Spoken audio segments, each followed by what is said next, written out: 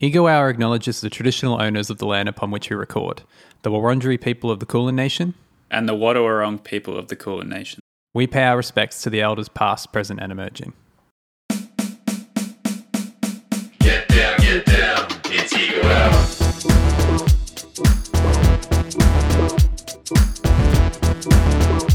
Good morning, everybody. I'm Good Brother.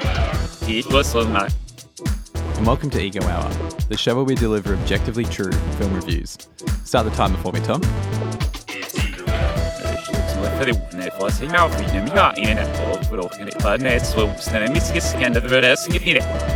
These reviews are non-negotiable and nondescript. So, let's... Wait, hold on a minute, Tom. I think something's wrong. I think your entropy is reversed. I think it's inverse. Can you do something about that? Yes, I do. Your entropy, you're backwards. Yes. Are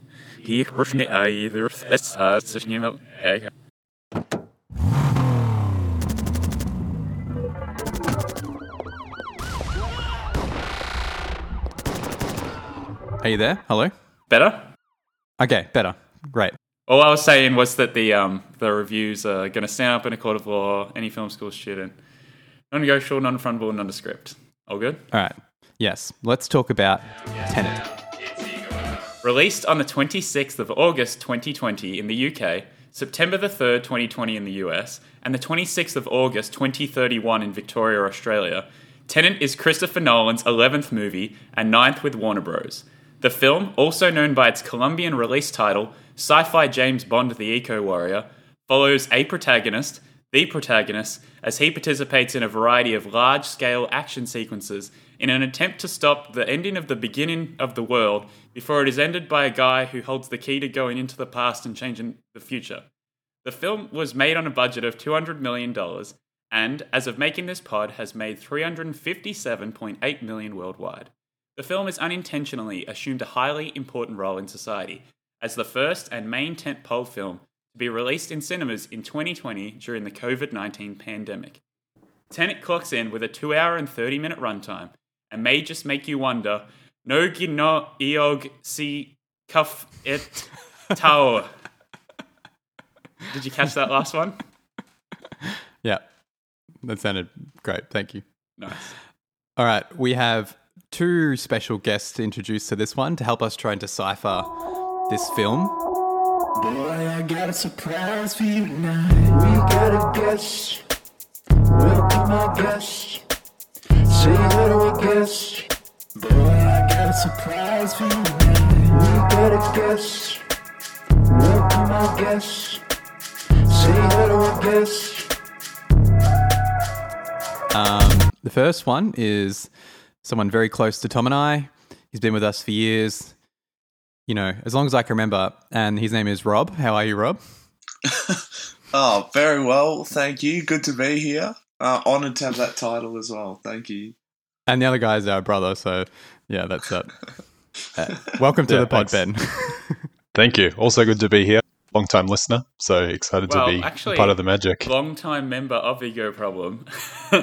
It's kind of Founding member. a bit scandalous, but I think it's time for the big reveal, which is that Ego Problem was actually founded by Ben and I as in response to we thought music was easy, and we thought we'd give that a test. And turns out it's not easy.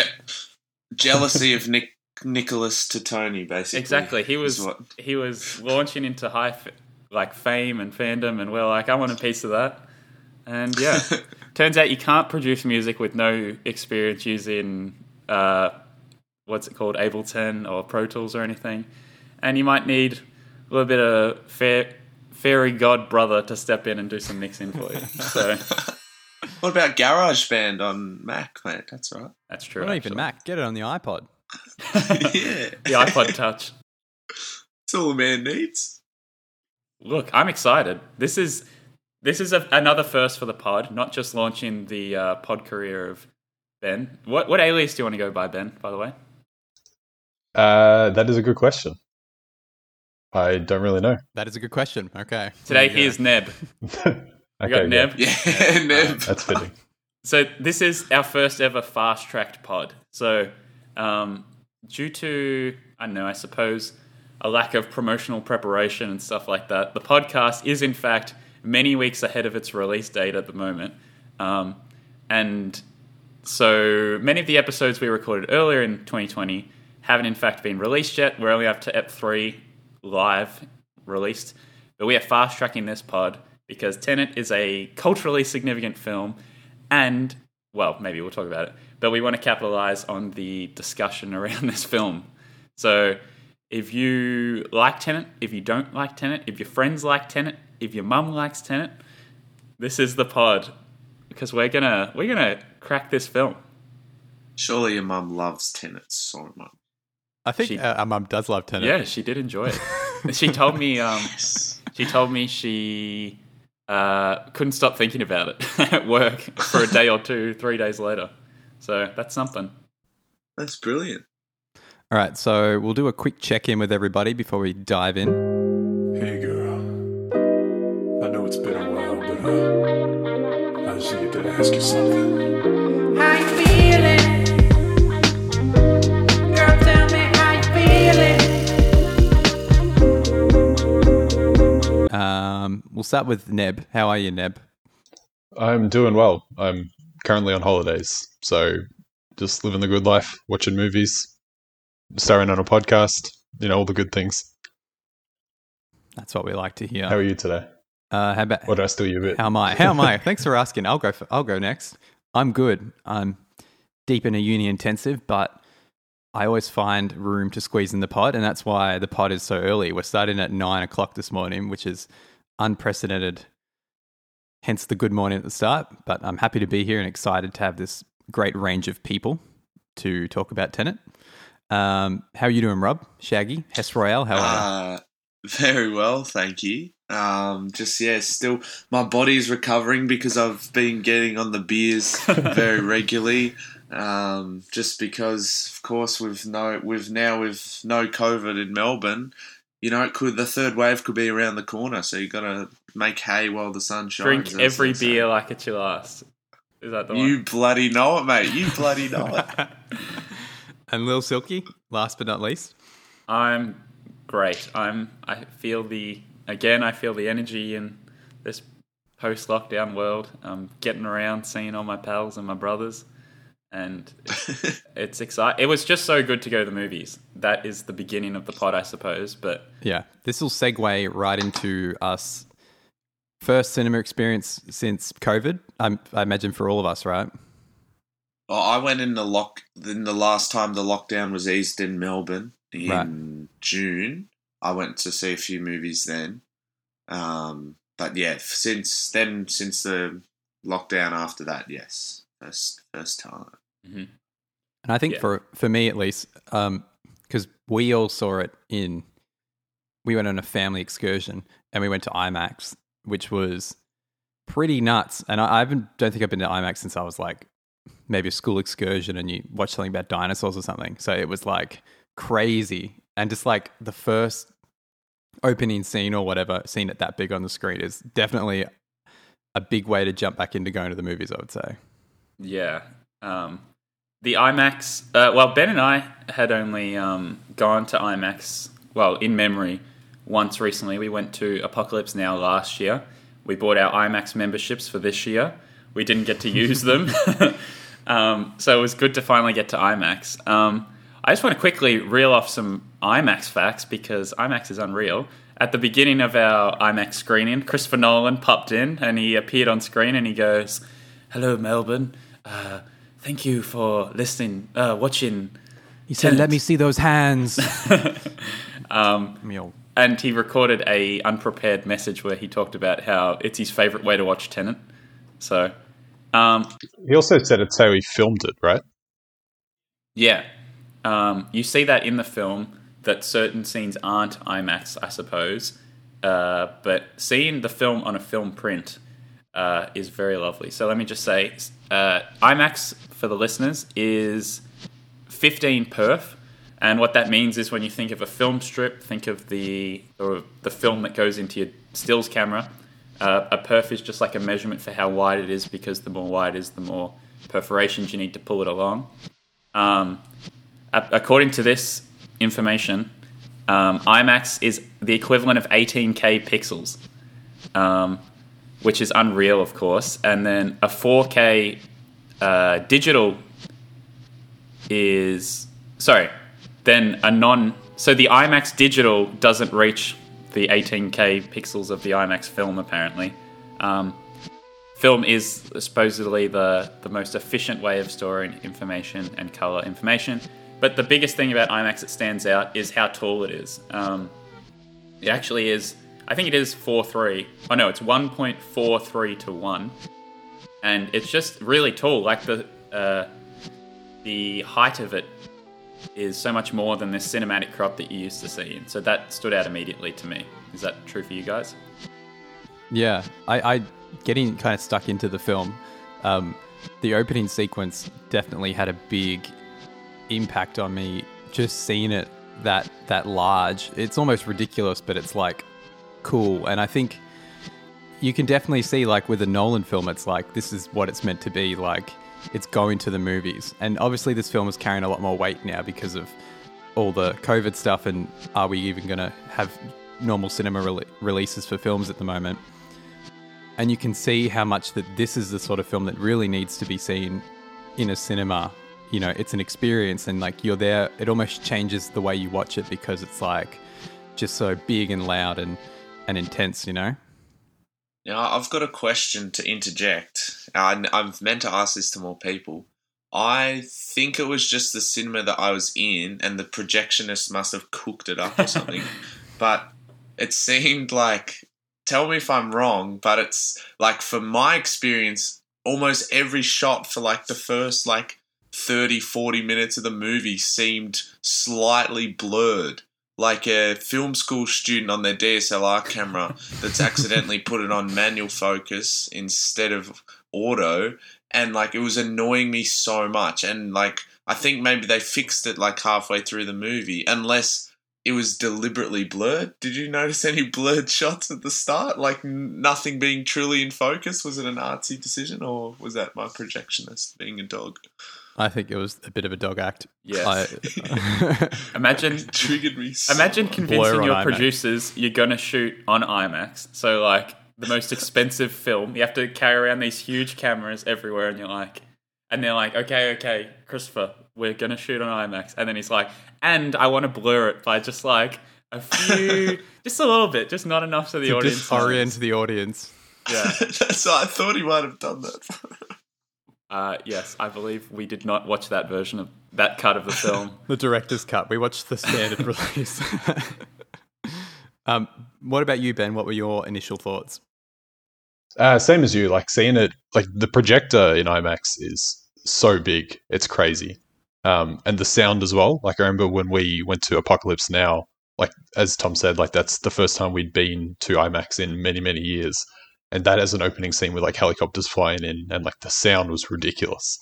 But like the opening scene at the opera, like the score of the movie there, like seeing it, like hearing it on the IMAX speakers and seeing it on the big screen was pretty amazing. And like returning to cinemas and that being the first thing we saw was pretty cool, I think.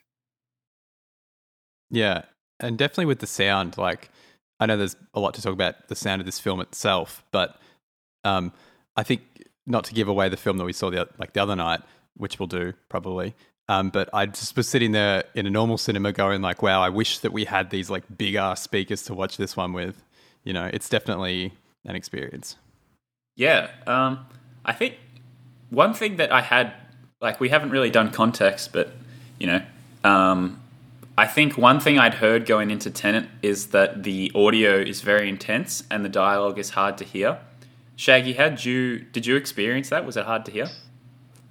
Well, I think there were some parts that were, well, for me more so, and I think maybe this is not seeing it in IMAX, but it seemed in some of the action scenes, the takeaway I had was it was like the score and like what was going on was so loud, it almost merged together into just like white noise of loudness. Yeah. Which maybe wasn't so great, but in terms of dialogue, I didn't have any issues with it because, to be honest, I think people need to take a step back. Like I think a lot of like in real life, you don't hear every single thing that someone says perfectly. And I know some would say, "Oh, well, this is a movie, not real life." But for me, I felt the whole film came across well enough that even if you missed out on one or two bits of dialogue, I thought it was fine. But maybe that's just me being a Nolan fanboy. And I was going to ask that about whether it's a deliberate mixing thing, like particularly when they're doing. I know we'll probably talk about later, like the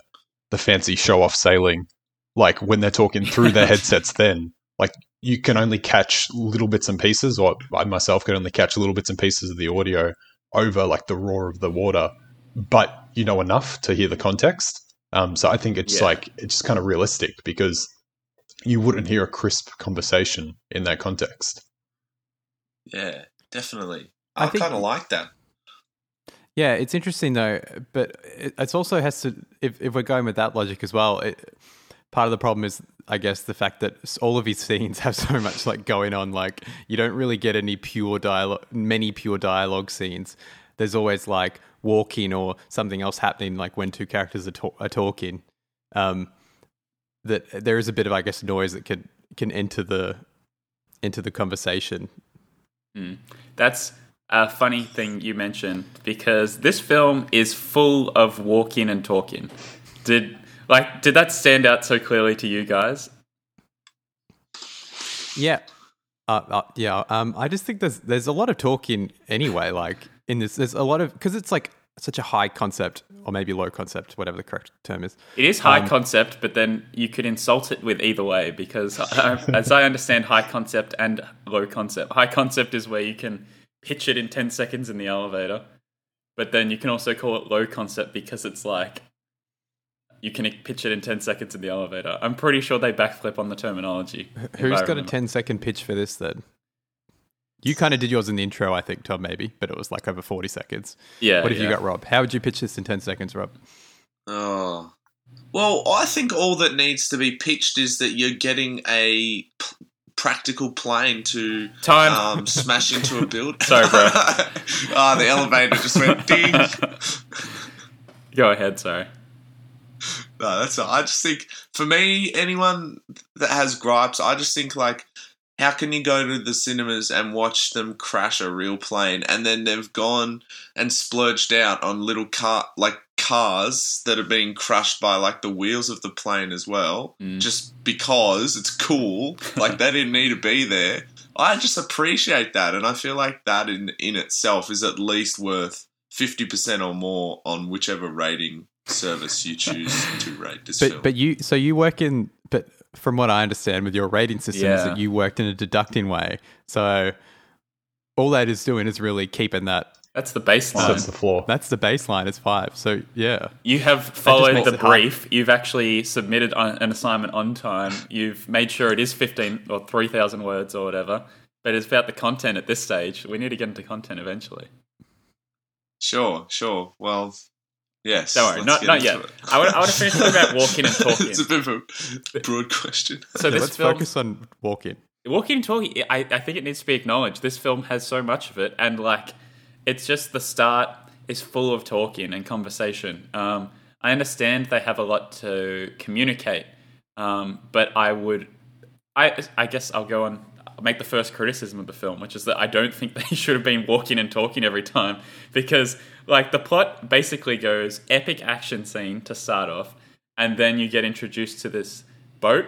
He gets a little bit of a briefing, it's a bit ambiguous.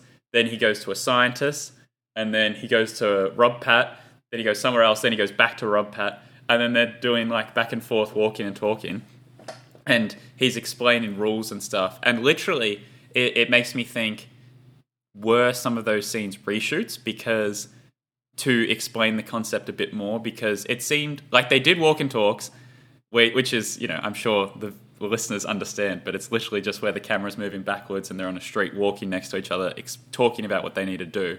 And it like they jumped around different locations. They're in London sometimes, which also brings me to something funny I noticed. They were on trams and public transport openly Talking discussing exactly. stealing uranium and blowing shit up. It was getting wild. Just a lot of walk and talks. Could you have put those discussions either all together or put them in a different location that was a bit more, something was going on? I think no. I think that's sort of the fun aesthetic of it, is that they're in all these places, and if it affected, if you're saying that the walking aspect made the audio a bit more difficult to understand or concentrate on, because it is generally I'm forgetting the word, what's dialogue, exposition. That's it, yeah. exposition. Yes, it's generally exposition, so you're actually meant to hear it.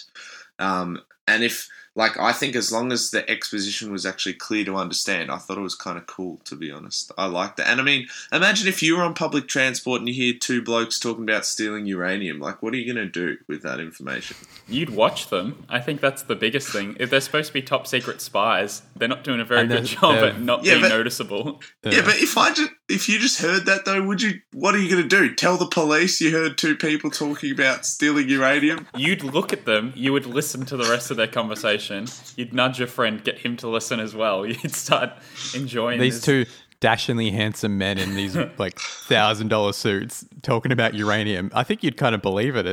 Yeah.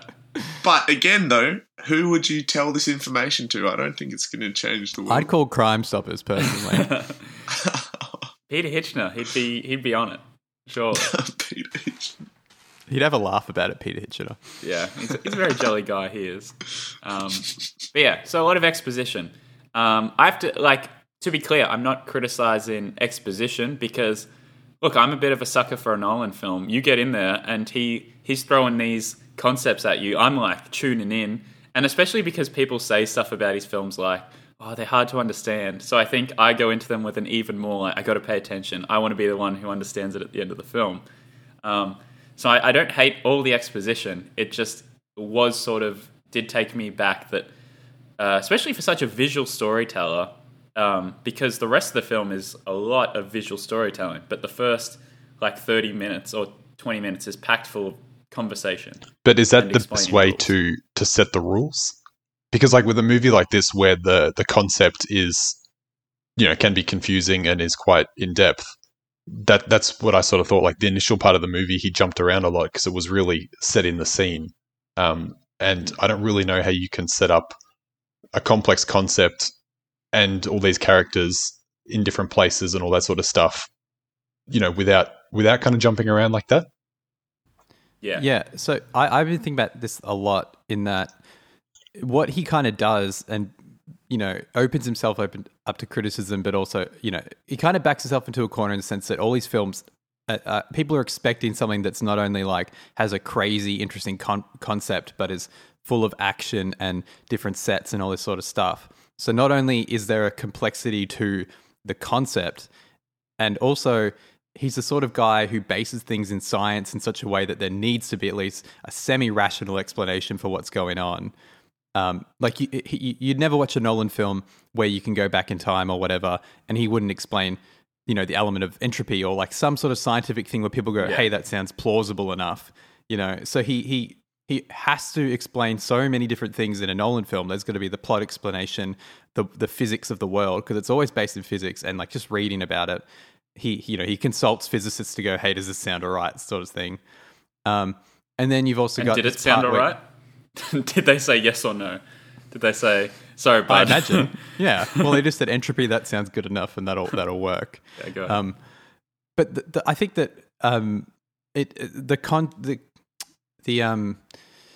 the complexity of his concepts sometimes lead to things where I go, maybe that didn't need to be in the film. For this one, for example, the stuff with the fire and the hypothermia, right? So the heat travels through your body in a different way. I was kind of like, this is something that you explained 10 minutes before. It's only relevant for 10 minutes after, and then the rest of the film, it doesn't matter. Yeah, so it's just sometimes I think that he maybe overdoes it. But was that just a convenient sort of stuff? The hypothermia? I mean, we're jumping ahead to another scene, but is that just to kind of show off that, this is part of the world, something we just explained? Yeah. Because they wrapped them up in the breathing thing, did they have to wear masks because the air doesn't work backwards? Yeah, but he kind of just picks and chooses which physics really apply to the situation, which is fine. But I just think that with that, I was kind of just like, well, you didn't really need to do that, and it just added an extra complexity that, doesn't really serve much story in that sense. Yeah, so that's just the thought I had with that particular thing. I was like, I could take or leave that. It didn't really do much to the story.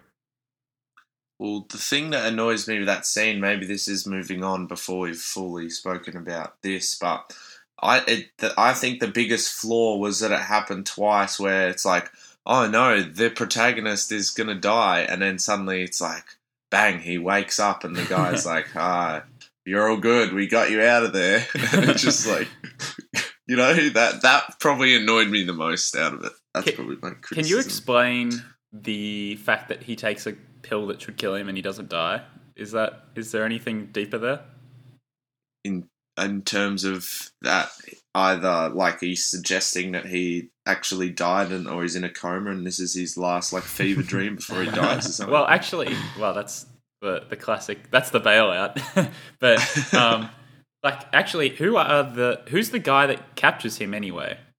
The Russian sort of bloke or Ukrainian or something. Eastern Bloc. I think guy. you're assuming they work for evil Russian man at the end, right? Because he's the Russian guy stages the opera thing in the first place. Yes. See, this goes over my head. I don't understand that part, to be honest. Yeah. So that's what I got to say. Like, in terms of comprehending and understanding the film, like, I definitely left it and went, I understood enough of that to enjoy it. And then I went home and read about the film, and there was just so much that I had gone over my head, whether I'd missed it in dialogue or just like visual cues that because the other thing about watching something on IMAX is that there's so much information that you kind of are looking everywhere at the same time. Like, it's almost a bit harder to focus on the central point of the scene. So there was definitely lots of plot elements that I didn't really pick up on. But I'm also not necessarily sure that matters. And that kind of goes to what you say, Rob, where it's like there is enough there to get you through the action and the adventure and all of that, and not get that element of it. But is it a criticism of a movie if you have to go and look up stuff and discuss stuff afterwards? This is a point that may or may not be addressed on the next episode of the pod, which is, does a movie have a responsibility to be able to explain itself? Should you have to research more afterwards? Ben, what do you think about that? You're the new player here. Yeah. Personally, I like it when you're not completely spoon-fed the plot and there's a little bit of room for interpretation, and you leave the cinema, talking to each other, being like, oh, how about this, all that sort of stuff. Like, it's interesting, and it opens up the opportunity for fan theories and looking up explanations, and makes me, keen to see it again and see what I missed, all that sort of stuff. I think with the future pod, I don't know where this fits in the Ego Hour cinematic timeline, but if you're talking about that was, unclear. Like, I got part of it, but not all of it, and I walked away from that being like, all right, am I stupid, or was this like just hard to understand? Whereas with this, it's like I understood enough of it, but then you read more and it's like, oh, cool, I didn't see that the first time. And other people might have different things they picked up on, and that leads to conversation. So I like that personally. I think if you're making this sort of film, then, because obviously Nolan tries to do that. He did it with Inception, he did it with Interstellar, he did it with, I'm sure, like all the ones that aren't Batman and Dunkirk.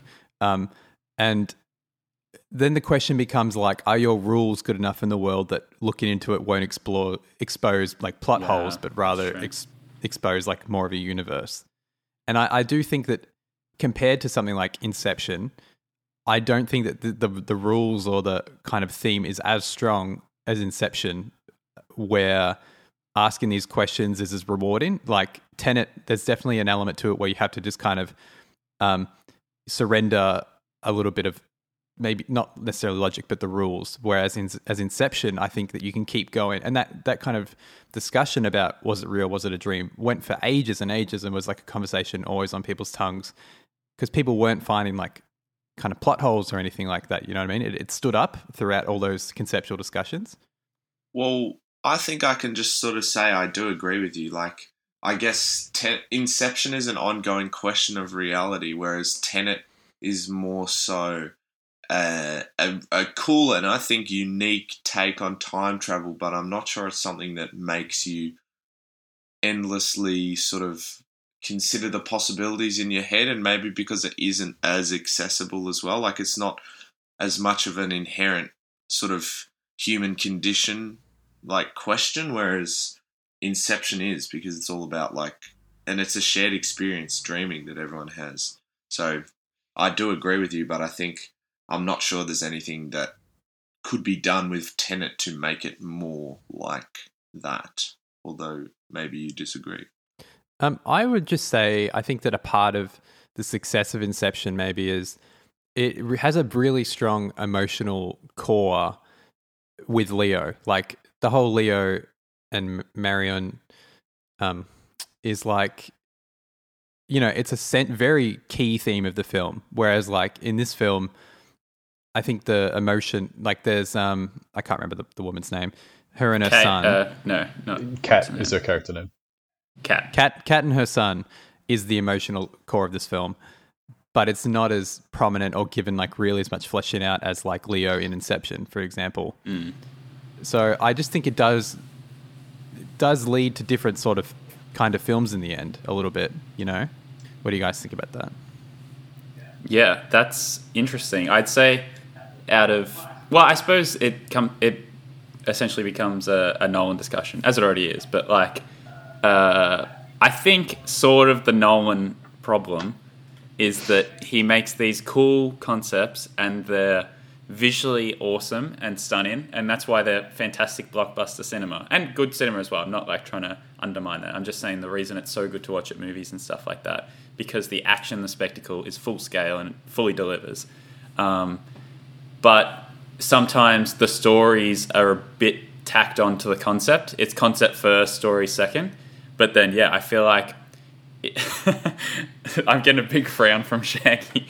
But I feel like Inception is the one where the plot is most tied to the actual story, and the existentialism is fantastic and universal and stuff like that. But I think this one, feels the most like he had a really cool concept. He had to put a story in there, and then, I would say it's a valid criticism potentially of Tenet, but I think the story is cool enough that it sort of outweighs it. But I think it's a valid criticism nonetheless, whereas I feel like his other movies don't have that problem necessarily, because I would say Interstellar has equally as strong an emotional core. Well, that's a core concept of Interstellar, right? Like, that's the connection that kind of strings everything together. Definitely. I agree. And I mean, we could get into a whole other discussion on Dunkirk, but I do feel like that has an emotional core. I think, have you guys seen Memento? Because I think that's an important comparison with this. Yeah, I watched that in lockdown this year.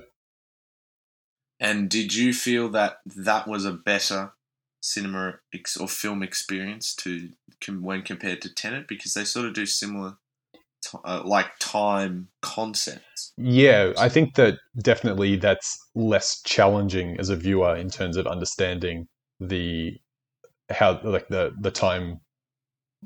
time relatively flows in the movie. Nick and Tom, you haven't seen it, have you? No. So basically, to not give too many spoilers about the plot, but like with the time idea in that, it's like you kind of see like snippets of scenes, and then that bit ends, and then you're taken back into the scene that precedes that. So you kind of watch it backwards, but like scene by scene. Is that a fair description, Rob? Yeah, very well put. Thank you. Ben. Neb, sorry. But yeah, I think. Whereas for me, I think maybe that slightly. I think it probably did have a better emotional core, but it's more on the lesser end, because again, it's a bit of a sort of the concept is where you get sort of your enjoyment from. For me personally, anyway. But I don't think that should necessarily take away from the quality of the film. But I think a lot of people do go to the movies and feel like they need to have characters to latch onto emotionally to truly get enjoyment out of the film. And I think everyone has their own set of like what I need to enjoy this movie. and maybe mine is just more forgiving in this area when others aren't, and that's why I like it more. But I guess with I don't know. the comparison to Interstellar, like both have the same, subplot, which is like got to save the world or got to save humanity.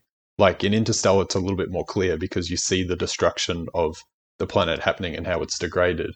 Whereas in this, like you don't really find out the motivations of why everything is happening until sort of the climax scenes. But the whole movie is under the thing of like, we got to save the world, something bad's going to happen. So yeah, I guess the main character, whose name is protagonist for for whatever reason, yeah, I guess you don't have the same emotional connection to him. But very early on, you're told like, he's the hope to save the world. So I think that's how you kind of connect to him as a character. Yeah. Just on that, like I think that's sort of one of the problems of the film, in that the main character is called the protagonist. Like, I think I'm not completely being sarcastic or joking, because I just think it's incredibly, like, it's kind of corny. Like, it's just douchey and meta and not that cool. I think maybe that is kind of the story thing, where even you described him, he sounds pretty generic, He's supposed to be you putting yourself in his shoes.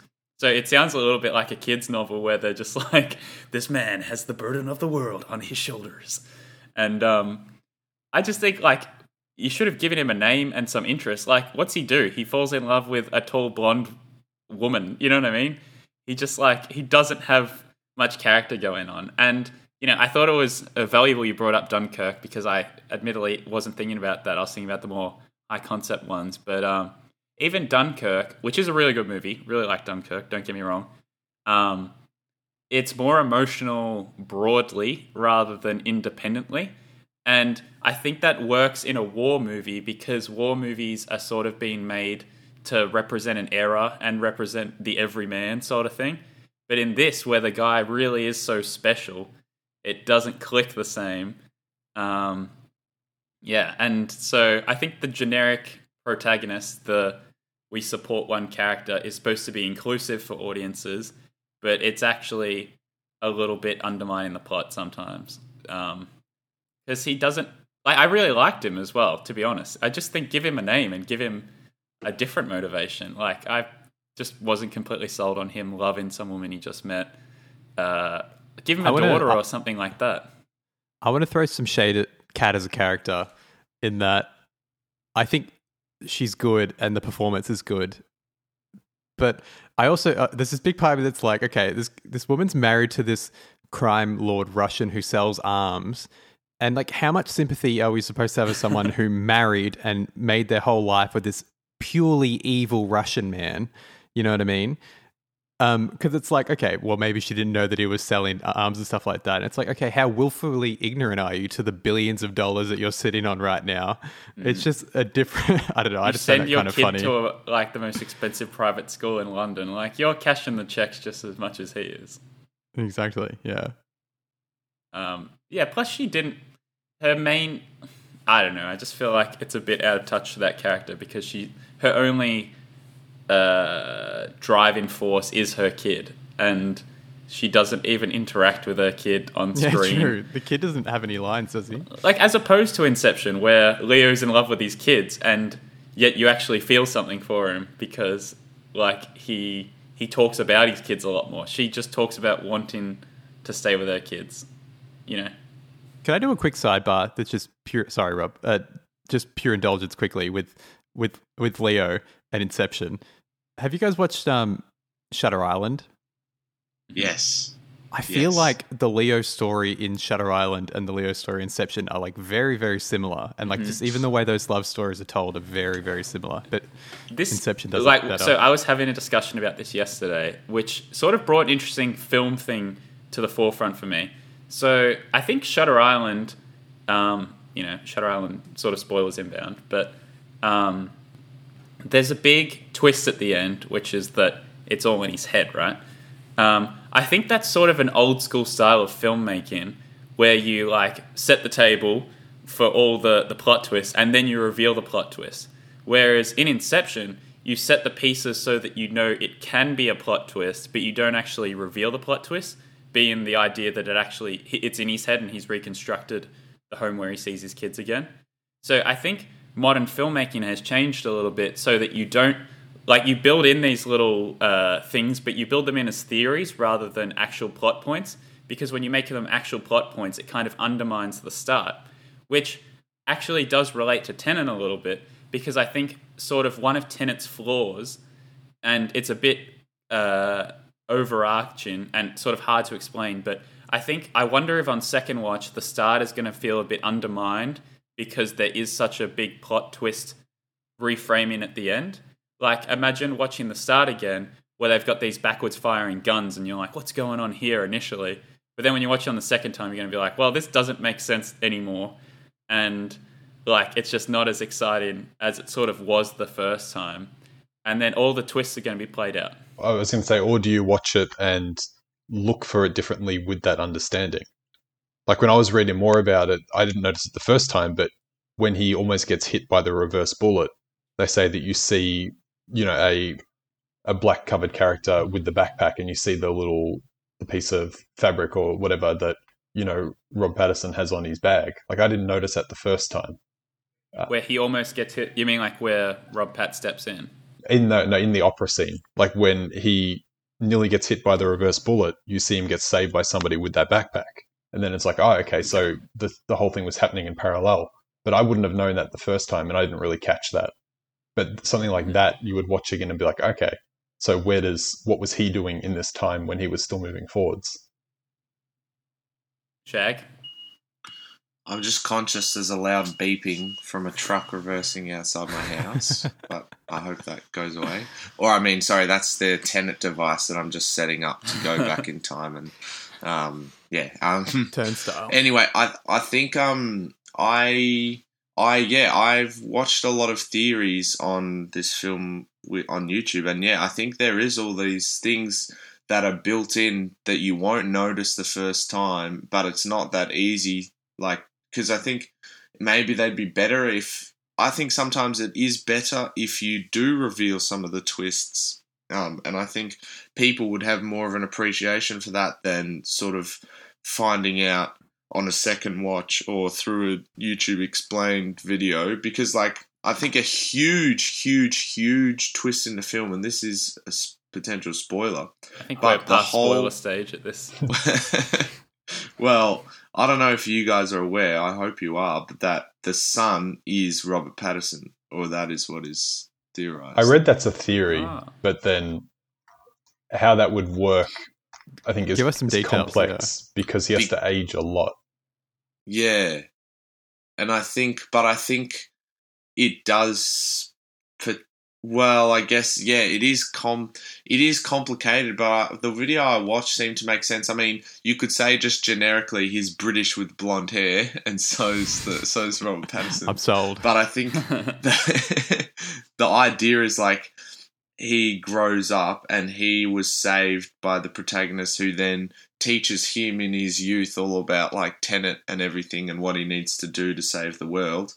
And then he lives back the 20, but I guess it sort of maybe doesn't add up with his age in the movie. Maybe it does, but I thought if they had found a way to work that in, I thought it could maybe be one of those more emotionally impactful moments if they'd put that in rather than just left it as a sort of afterthought theory. And that I feel like if that happened in the movie, I would have thought, that's cool. Like, I would have really liked it. But let's unpack the time travel a little bit, because the way I understand it, time travels at the same speed regardless. So if, like, forwards or backwards, and you as an individual are still aging normally because you're still alive for the same amount of time. So if that were to be true, Robert Pattinson, hear me, if that was true, which I think it might be, and you can contradict me in a second, wouldn't Robert Pattinson have to, like, go into the future, like, 4 years and then back 4 years to be the perfect age for the film to start unraveling the way it did? Is his age that important? Like, well, I'm just saying, like, if he's 10 as a kid or something, then he'd be 14, then maybe 5 years into the future, so then he'd go till he's 15, then he'd rewind time and live 5 years in backwards so that he becomes 20, and then the film unravels or something like that. Well, the question is, though, do you actually age in reverse? Because something that I've also found confusing was about how the whole mechanics of the bullet healing in Cat and why that worked.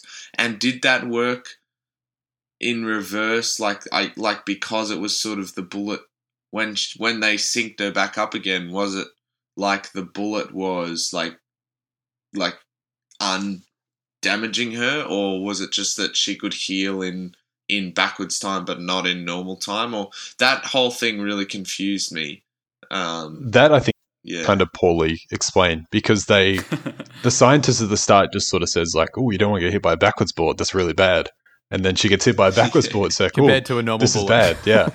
So my understanding was just by putting her through the turnstile, it goes from a backwards to a forwards bullet, and that's, I guess, not as bad because she still has the wound, like, so she still gets hit. But they had to go to Oslo to do that. But couldn't you just walk out the front door and walk around the other side and go back through the turnstile again? Or does it not work that way? Yeah, like, because they have the literal barrier, and you're saying if you just hacked it down and you went on the other side, you could just keep. Well, you don't have to hack back. it round. There's an entrance on the other side of the building, I'm assuming, right? Yeah, but they blocked it. I'm like, for dramatic impact, they at least blocked it. It's because they don't want to see themselves or touch themselves, or it kills you. They definitely set you up at the start to think that reverse bullets are going to be more important in the film. And I think one thing as well is that the kind of time travel stuff doesn't play that big a role until a decent length into the film, you know? And that stuff is like the good stuff, but there's a whole lot of action, I guess. Well, maybe not a whole lot, but there's a decent amount of action that doesn't really involve that much time travel until later. But they're also just back on the bullet thing, though. Doesn't the protagonist get injured, and then it's sort of like his injury's getting worse in reverse? With the bullet to the bicep when he's on the boat. That confuses me again as well, because was that a normal bullet that hit him, but then because he's travelling in reverse time, the wound gets worse? I don't really understand this whole time travel thing the more I think about it. I thought it really just meant like you could be, like, I guess the way I'd sort of simplify it for myself is that you can sort of be in the same place twice at once because you're getting a second run at the same amount of time, but it just happens to be in reverse, you know? Mm-hmm. Yeah. But in terms of actually like events happening backwards is a bit confusing. But events only happen forwards. You just move backwards because your entropy is flipped. Yes. So if you shoot a gun backwards, what happens? Well, you're catching the bullet, mate. It's You're not going shooting it. It's going forward, but then when people watch it, it's going backwards in normal time because it's a perspective thing ultimately. Yeah, relative to Yes. the other frame. I do have to say, I do like this concept a lot. I like the way that they did it. I thought it was an original way to do time travel. Yeah, you know, so 'cause- that's a segment I wanted to address. Sorry, unless you want to do it. Can we No, talk about you go. the pantheon of time travel? Like, how do you rate the best time travel concepts? I have two just to throw at you right now. Ball rolling. First one is Harry Potter 3. How does this stack up to Classic Harry Potter time travel. 3's time travel? Well, what was Oh, the that's other a one? whopper Let's film. hear all of them. Well, I've got two important ones in my life, at least. Number Yeah. one, Harry Potter time travel. Number two, the Dragon Ball Z style of time I was travel. waiting for that. So, yeah. So, Rob, are you familiar with this? I am not. Please So- fill me in. In Dragon Ball Z spoilers are inbound. In a certain arc, a character arrives in this spaceship, and then it turns out it's one of the kids who's a kid at the present time from the future, and he goes, "Oh, I'm from the future. In the future, Goku, the main character, gets heart disease and dies. I have medication to give to Goku so that he won't die from heart disease, so that he can stop this incoming threat." Right? But then this other set of events happens where further in the future, an alien found his time travel machine and traveled back in time. So the present tense ends up being this different fork where he has to fight a different, stronger villain. But basically what happens every time they travel back in the past, it splits the timelines. So Trunks being from the future, coming to the past, changes their present reality because he's obviously come back in time. But in Trunks' original, Trunks never came back in time, obviously. Yeah. So you're basically saying it creates like new alternate timelines of reality each time, and it's like different layers, and you sort of say forget about like that. Yeah, that same thing is a common thing in Star Trek. Yeah, if anyone's familiar with Star Trek 2009, and they use it as a device to like reset canon so they can do whatever they want in the new timeline. Yeah. And controversially. Basically, I think that's probably the simplest and cleanest way to do time travel, to be honest.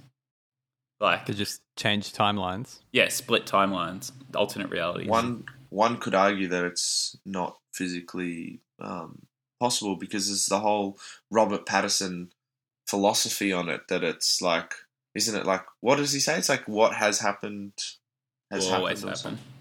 Yeah.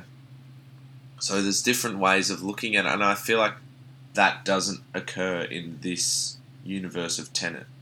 Well, it's more that everything already has happened. What it does well is it gets rid of like the grandfather paradox stuff, where like because you're interacting with a different version of yourself, it doesn't instantly delete you or destroy you or something like that, because your current self doesn't have to go back in time as well. It's a separate entity, you know? But then you don't have to... They sort of explain that you can't touch your previous self. In Tenet. Yeah. Yeah. Sorry, why? I was still praising Dragon Ball Z. Because he wrestles himself, but he doesn't physically. But he doesn't touch his he's skin. got the suit on, yeah. But what's supposed to happen if that happens? They say you dissolve or something? I think it just breaks the universe. I feel like you should be able to touch yourself. Why wouldn't you be able to touch yourself? Because you still do. It does delete you though. If he killed him there, it would delete him because the past version of him wouldn't go forward. Yeah, I get that. I think if you kill your present self, you should die. But then... Yeah. And I guess you shouldn't exist, but then everyone would have seen you. So, like, does everyone else's memories die because you just got deleted? You know what I mean? Do they remember you?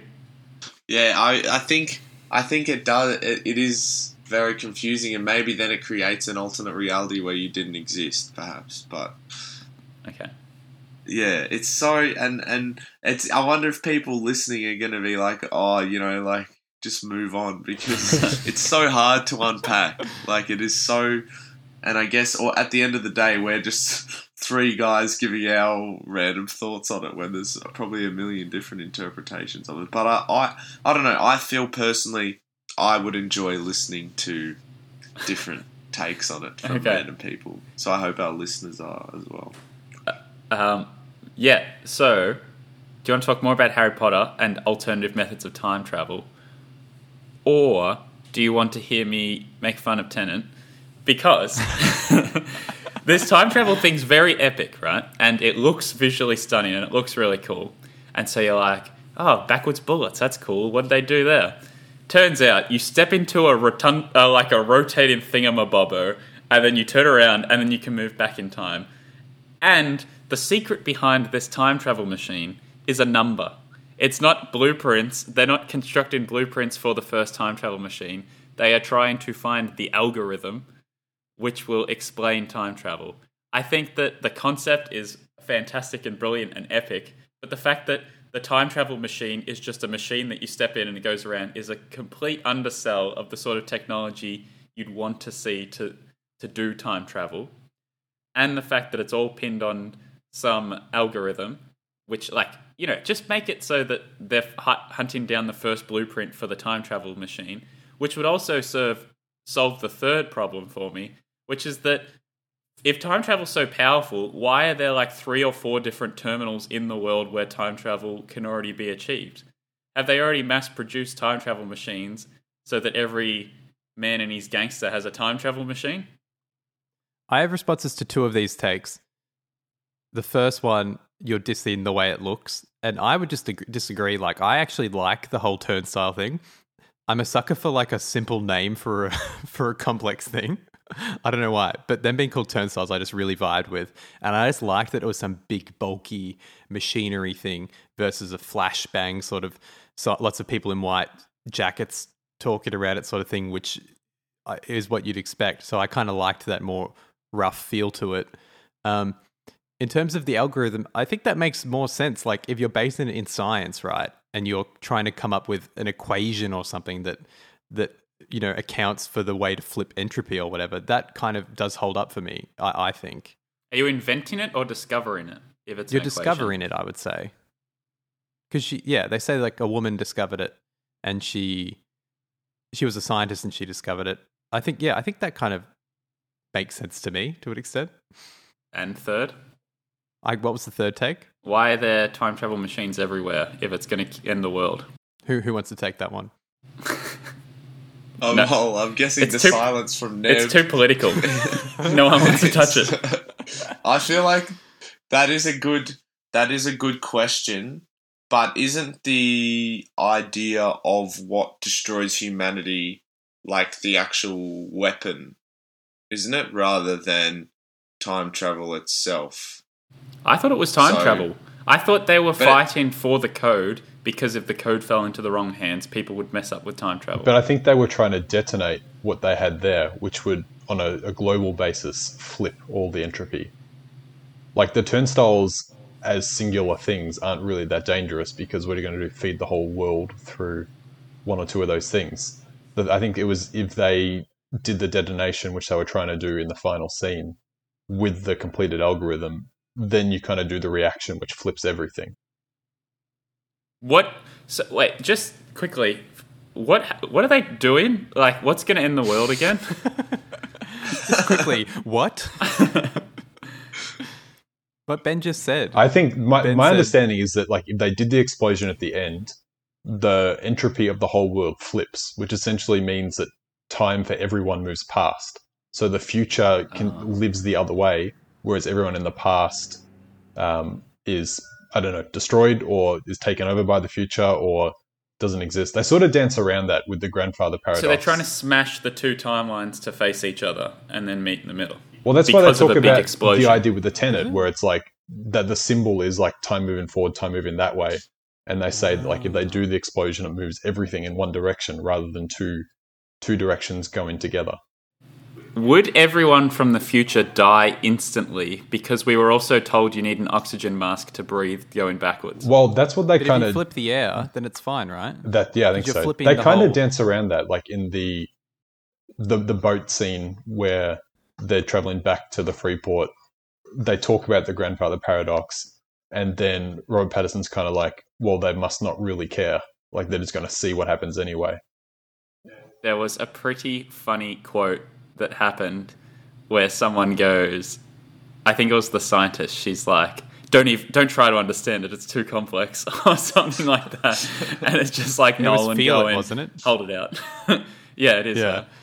And I feel bad for Nolan in the sense that including that you were just going to like invite a lot of people to like make fun of your film for that reason. Mm-hmm. But yeah, it's fine. Yeah, so that, I don't know. Maybe I'm too simple-minded, but that's so convoluted. I would, because like what is the first explosion then again? So it's a diversion to steal part of the code, right? At the opera, yeah. Still the last piece. Just on that quickly, like how you said whether the algorithm on one of your points was that a good or a bad thing. I also kind of like that it was something physical, but also like, why say there's 9 parts when he already has 8 of them? You mean you could round to the nearest 10th and just figure out the rest of the algorithm? Well, it's just kind of like they set it up as a thing like he needs to, let's say like Dragon Balls, like because you raised Dragon Ball Z earlier, like you need to have the whole set of them.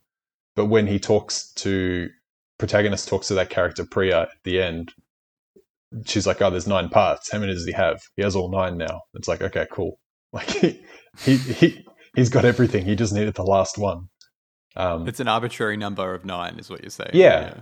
And just whether... It could have been 2. Yeah. It could have been 1. It could have been 1. It could have been 1. But then, that's like, does it just tie into at the end, they say, let's all go and hide them throughout time. But like, and then some guy ends up with like 5 of them anyway, so there are basically 2.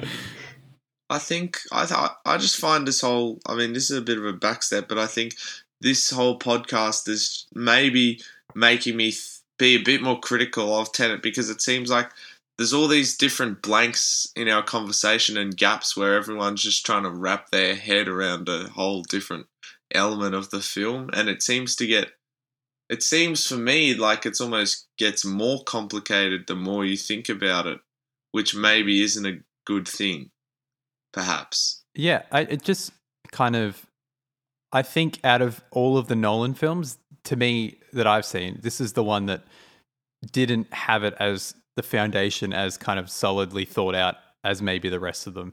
He was more in this one kind of like, this is the concept and we're going to roll with it. And I think once you kind of accept that, then it's a bit of a weight off your back, you know? Yeah, I think it's sort of like, I'll finally get to the stuff I love about this. And what I love about this is that it's such a visual movie. And I suppose that sort of it is sort of the basis of why I can criticize it and like it at the same time, which is that I think the dialogue and the exposition and stuff is quite confusing. But at its simplest, this film has fantastic action sequences. Like, even the concept itself is visually stunning and makes sense when you're watching it. Like, it makes enough sense that things are happening backwards and that they're about to happen backwards and forwards sort of thing. For example, the freeway thing, where the car's flipping around. You don't know what that is, and yet that's so exciting. That's dramatic suspense. To see a thing that's backwards and you don't understand what's going on is like fantastic dramatic suspense where you're like, what's the explanation for this? I can't wait to get a few minutes into the future of this film to understand what this is. And it's just amazing. Like, it's just such good cinema viewing because everything's going on, everything's full scale, everything's really exciting. And so that is why I love Nolan, because Nolan is the guy who's swinging for the fences and buying the most expensive sets and and shooting it on IMAX 70mm. Like, you got to love everything about that, right? 100%. And he's doing this with original ideas. Like, you see huge cinema in Marvel, but it's Marvel. Like, this is a fresh idea, which I think is really awesome. Like, you just don't see other people doing brand new complicated concepts on this larger scale. I do 100%. I agree and strongly endorse all the points that have been said here. I think, at the end of the day, we would rather have cinema coming out like this. And it just, like, the thing is, it really annoys me that people will go and watch, like, Bill and Ted Face the Music and give that a higher rating than this Nolan epic that has had so much thought and intelligence go into it. Like, I remember just watching this and thinking, imagine being a cinematographer and told you need a shot list like the plane scene. Like, you've got to somehow come up with how you're going to visually tell the thing happening in the first place, then the thing happening in reverse, plus the characters being involved in both of those scenes, plus then the practicalities of how you're actually going to film such a huge scale thing. And I think for a lot of people, like, I don't want to sound, maybe I do sound like a pretentious film student. Well, yeah, I guess you could. If you're like 14 years old.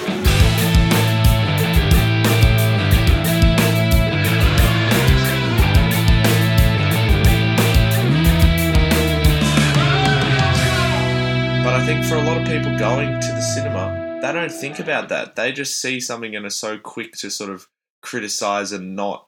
Whereas I think all of us, including myself, sometimes need to take a step back and go, like, this is a pretty monumental achievement that someone has.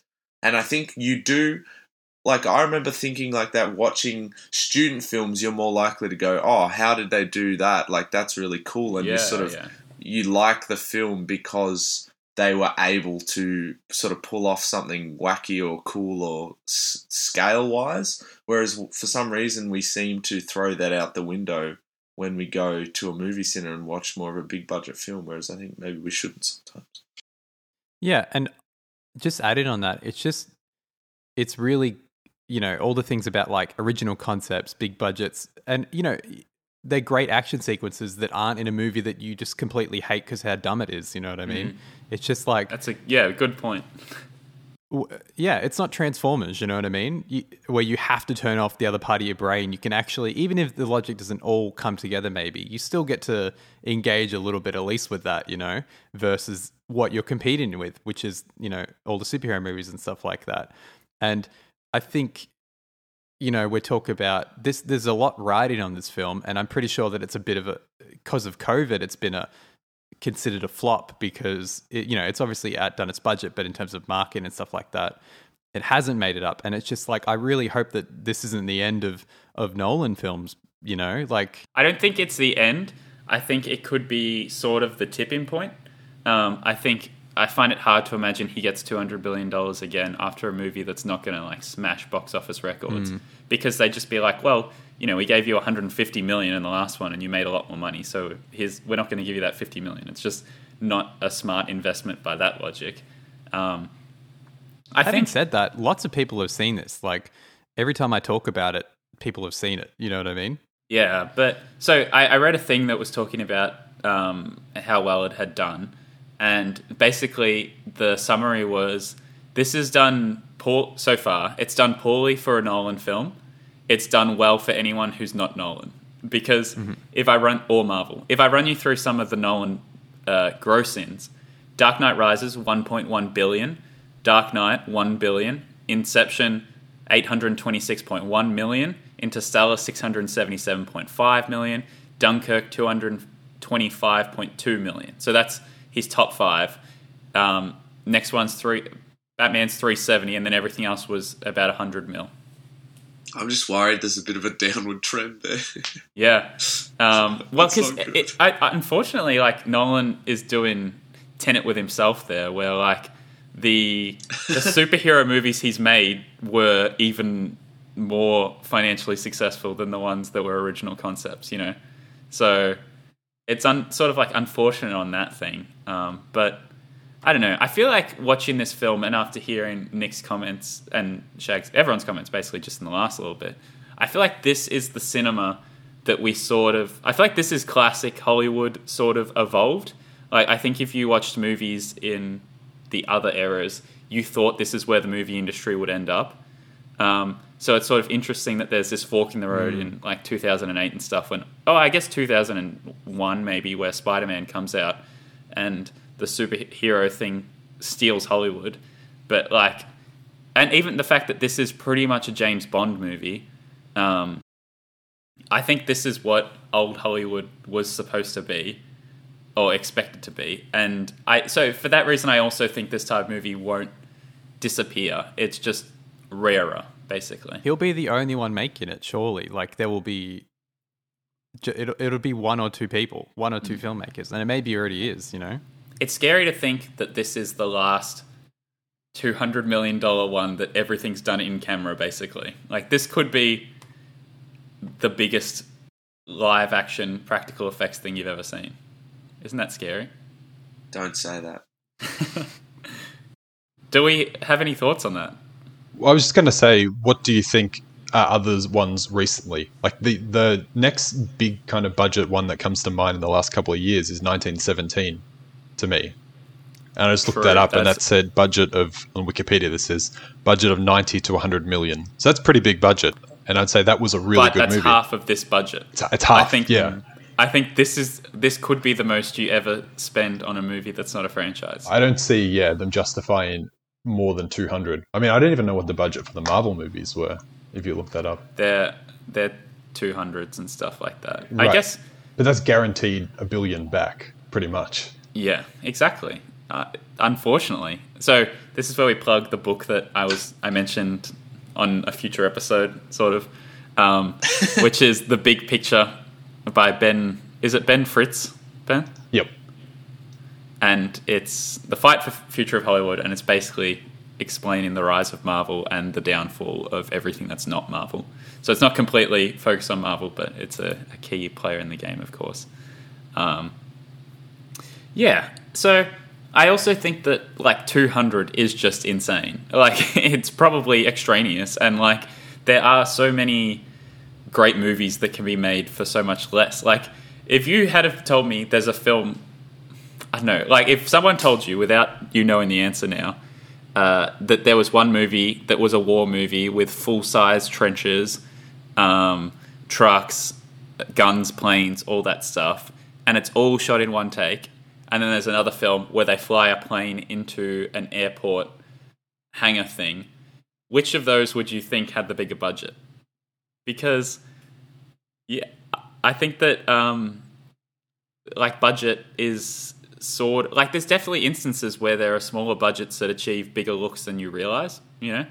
So I think it is a bit arbitrary, the concept of budgets and box office and stuff like that, because I think there always will be movies made that are like unreal and pushing the limits and stuff like that. It's to do with stars and stuff like that as well.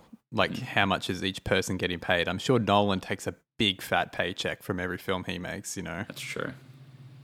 I wonder how they manage that sort of conflict of interest, being that his wife is producer as well. They take pretty $100 million. Yeah. I can't quite imagine. But Well, putting your producer hat on, do you think you could have made the same movie with less money? Like Yeah, things you that were can. extravagant Like- for the sake of extravagance? yeah, you cut. I don't know. Like I don't know numbers Bungee really. scene, but maybe, you- for example.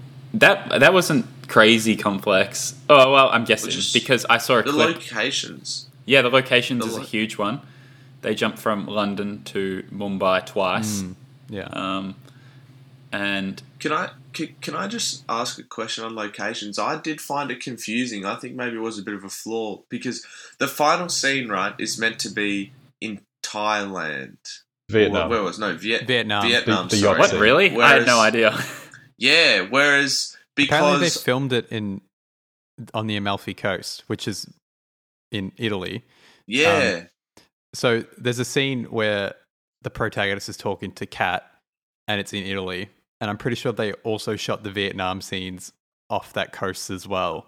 You know, yeah, which is not good, I think, because I found that confusing because that first part is meant to be in Italy when they're all on the boats and everything, but then when like the yachts boats, I mean, whereas then the final boat part where the whole climax happens, that's meant to be in Vietnam. But that's in the And past. whereas this This is where the but they timeline look gets so trippy because, like, that bit Yeah. in Vietnam plus the opera bit plus the raid in northern Siberia, that all happens at the same time. Yeah, The but opera I bit think happens at it's- the same time. Yeah, so I guess if we're jumping into plot bits now, if that's okay. Well, we Yeah, well, have to. I just sort of want to say that I think it's a bit of a fault because it's so visually similar with the water and coastline bits that it makes it even harder to sort of comprehend that for your average cinema goer, I think. I was just going to say, with what I didn't get until looking it up later was like with that final scene in the yacht in Vietnam, where like you see him fly away on the helicopter and you see her leave with her son, and then she comes back and then he's also there.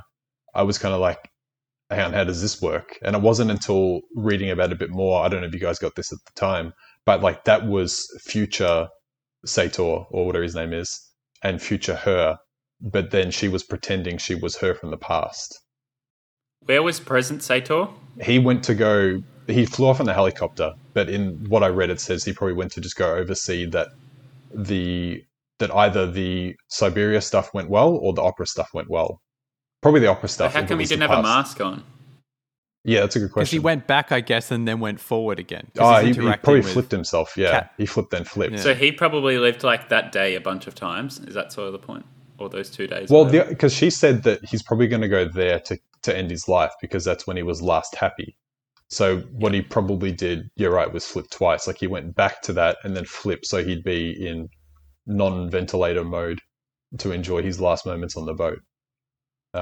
Speaking about this part, what did we think about the whole phone call talking to him while he was there scene? It was sort of hard to understand, like orally and conceptually. There's a lot going on. There's just, I don't know. It's the whole thing of him like just turning the other way, having a conversation while his wife's in the background, just like hearing him, just doing nothing. You know what I mean? And he's just like, I'm fucking God. And She his was getting wife's the just sunscreen set up standing so there. she could slide him off the edge. Yeah, I don't know.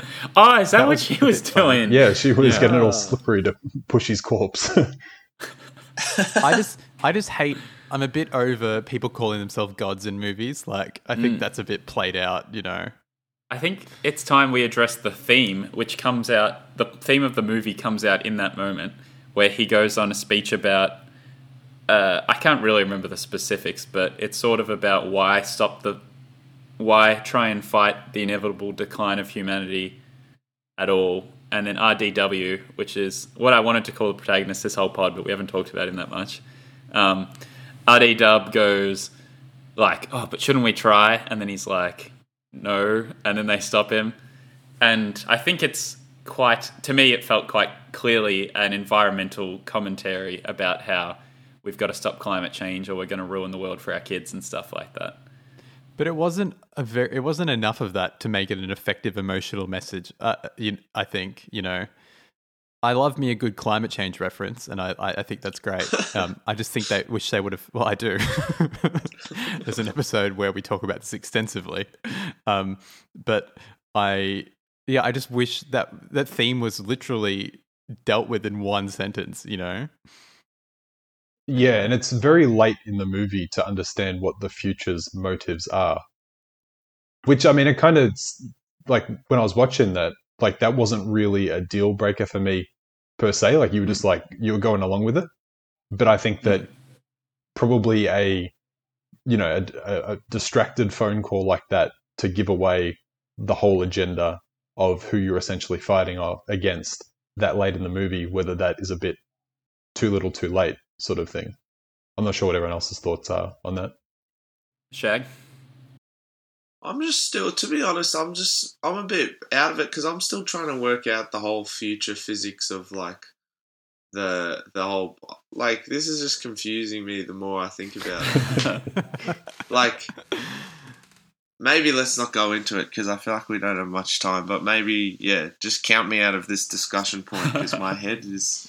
I'm going to go and watch some more explainer videos after this, to be honest. I was waiting for the moment. There was the pod promo clip, and that was it just there. So hope you all enjoyed that.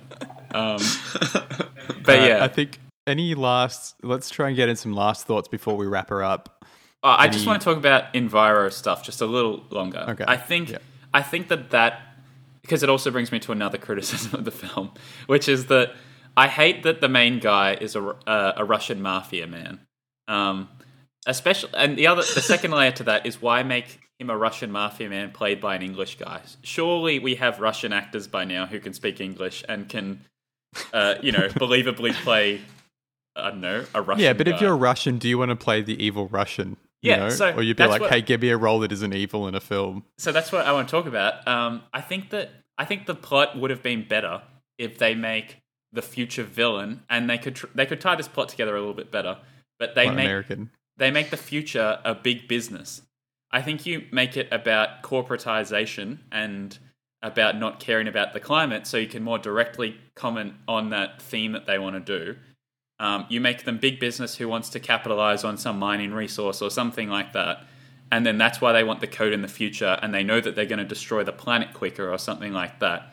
But the reason I think that this guy is a Russian guy is because I think we're in a strange level of PC culture. And I don't mean PC in like the bad way, but I just mean like I think Americans feel like they're allowed to make fun of Russians.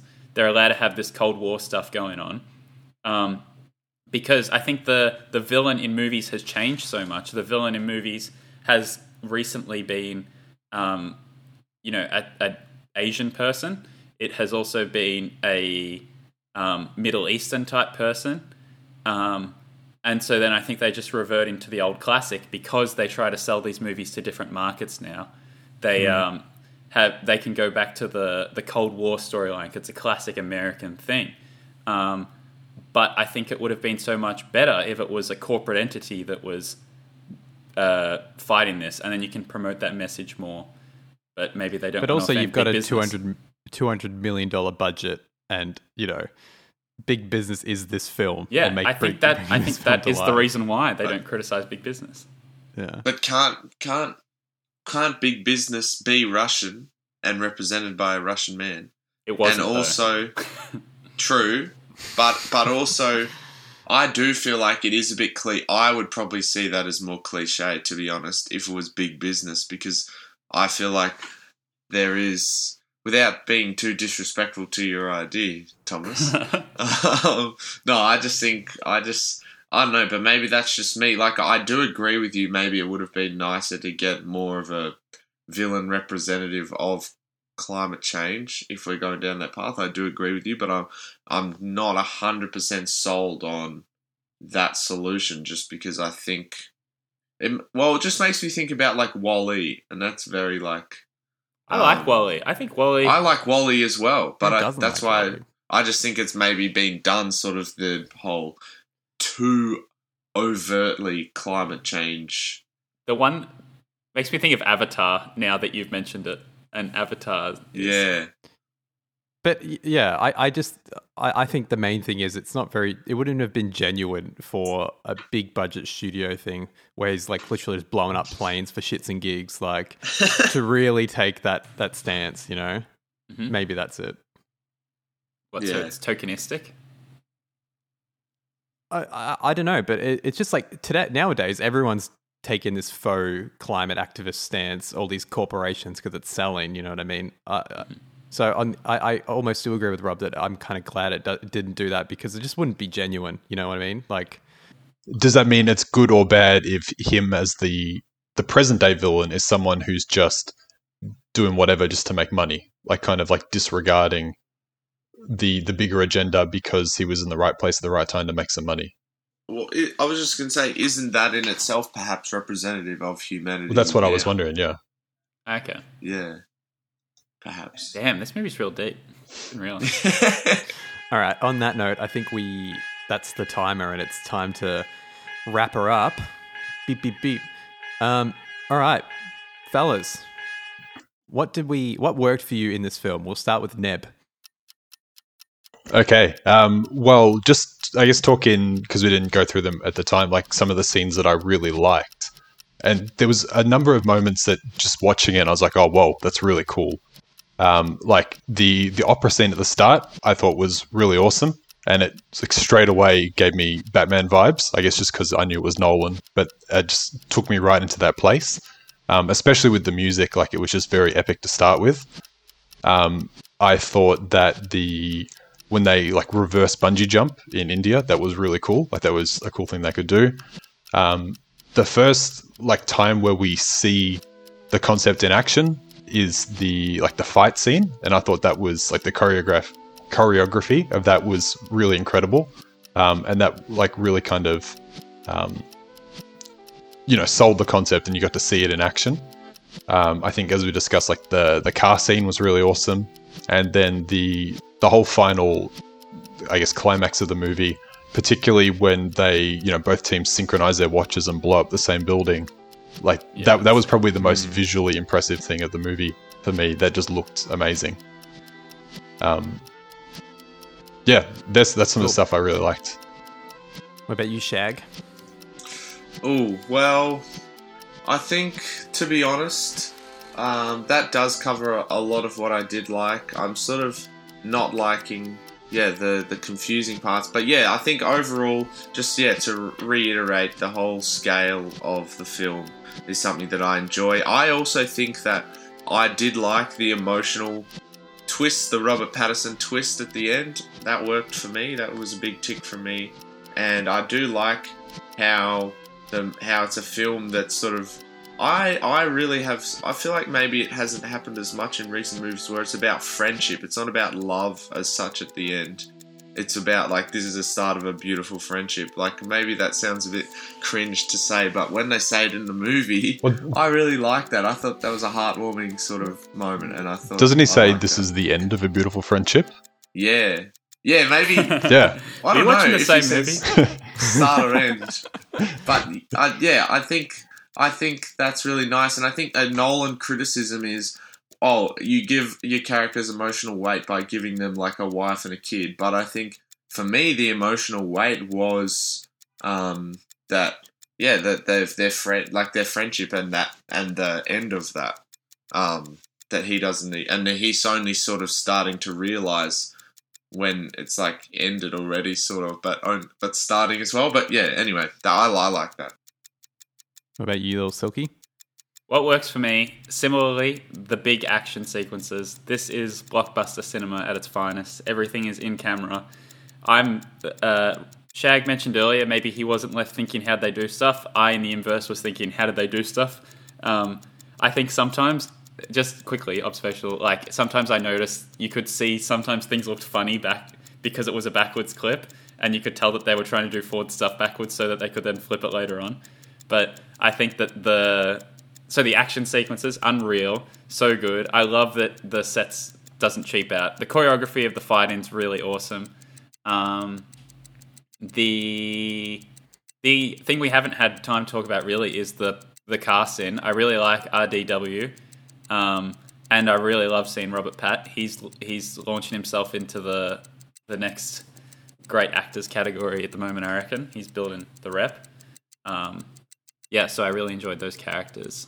And I like that we have a movie that we can talk about for so long, sort of passionately. If Nolan does one thing well, it's that. Yeah. What would you change, Little Silk? What would I change? I would take the plot, cut the ties and then unravel it a heap.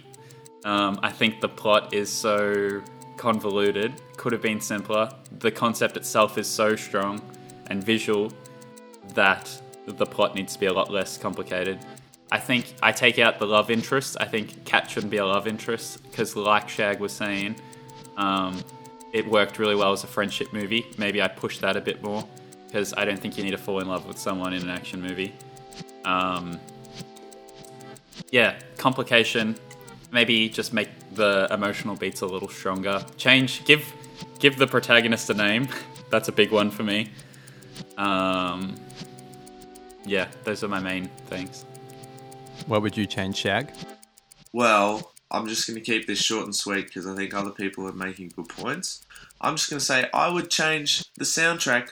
Mate, don't go and name every soundtrack in all capital letters. Please, man. It's just, no. I just don't enjoy that. And even though I don't want to talk trash about my man Ludwig because I think he's supremely talented. I was a little bit disappointed in that a lot of the tracks, I think in itself, I don't know if this is really a movie criticism, but I think a lot of it's specifically scored to the action and it's harder than other Nolan films for me to go into the soundtrack and enjoy listening to it by itself. That's a good take. So, yeah, interesting.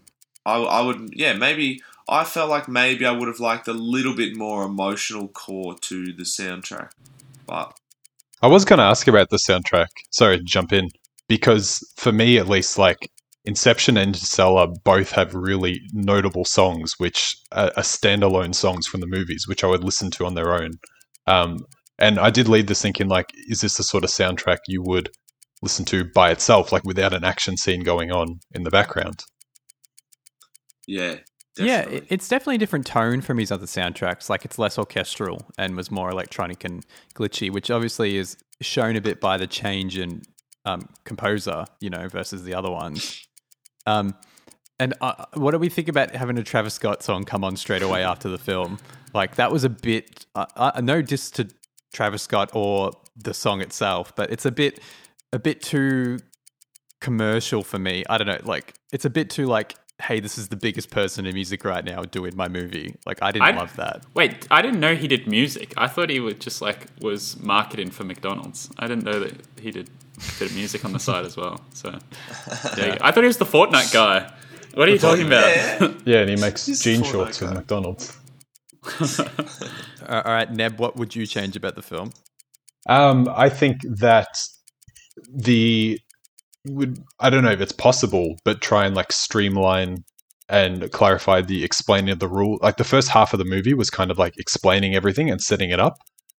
Whether you could make that a little bit more streamlined, if possible. I'm not really sure if it is possible. But I guess, going away from it, I sort of thought that the start, you don't really get to see a lot of the entropy, flip in action. You just kind of set the scene.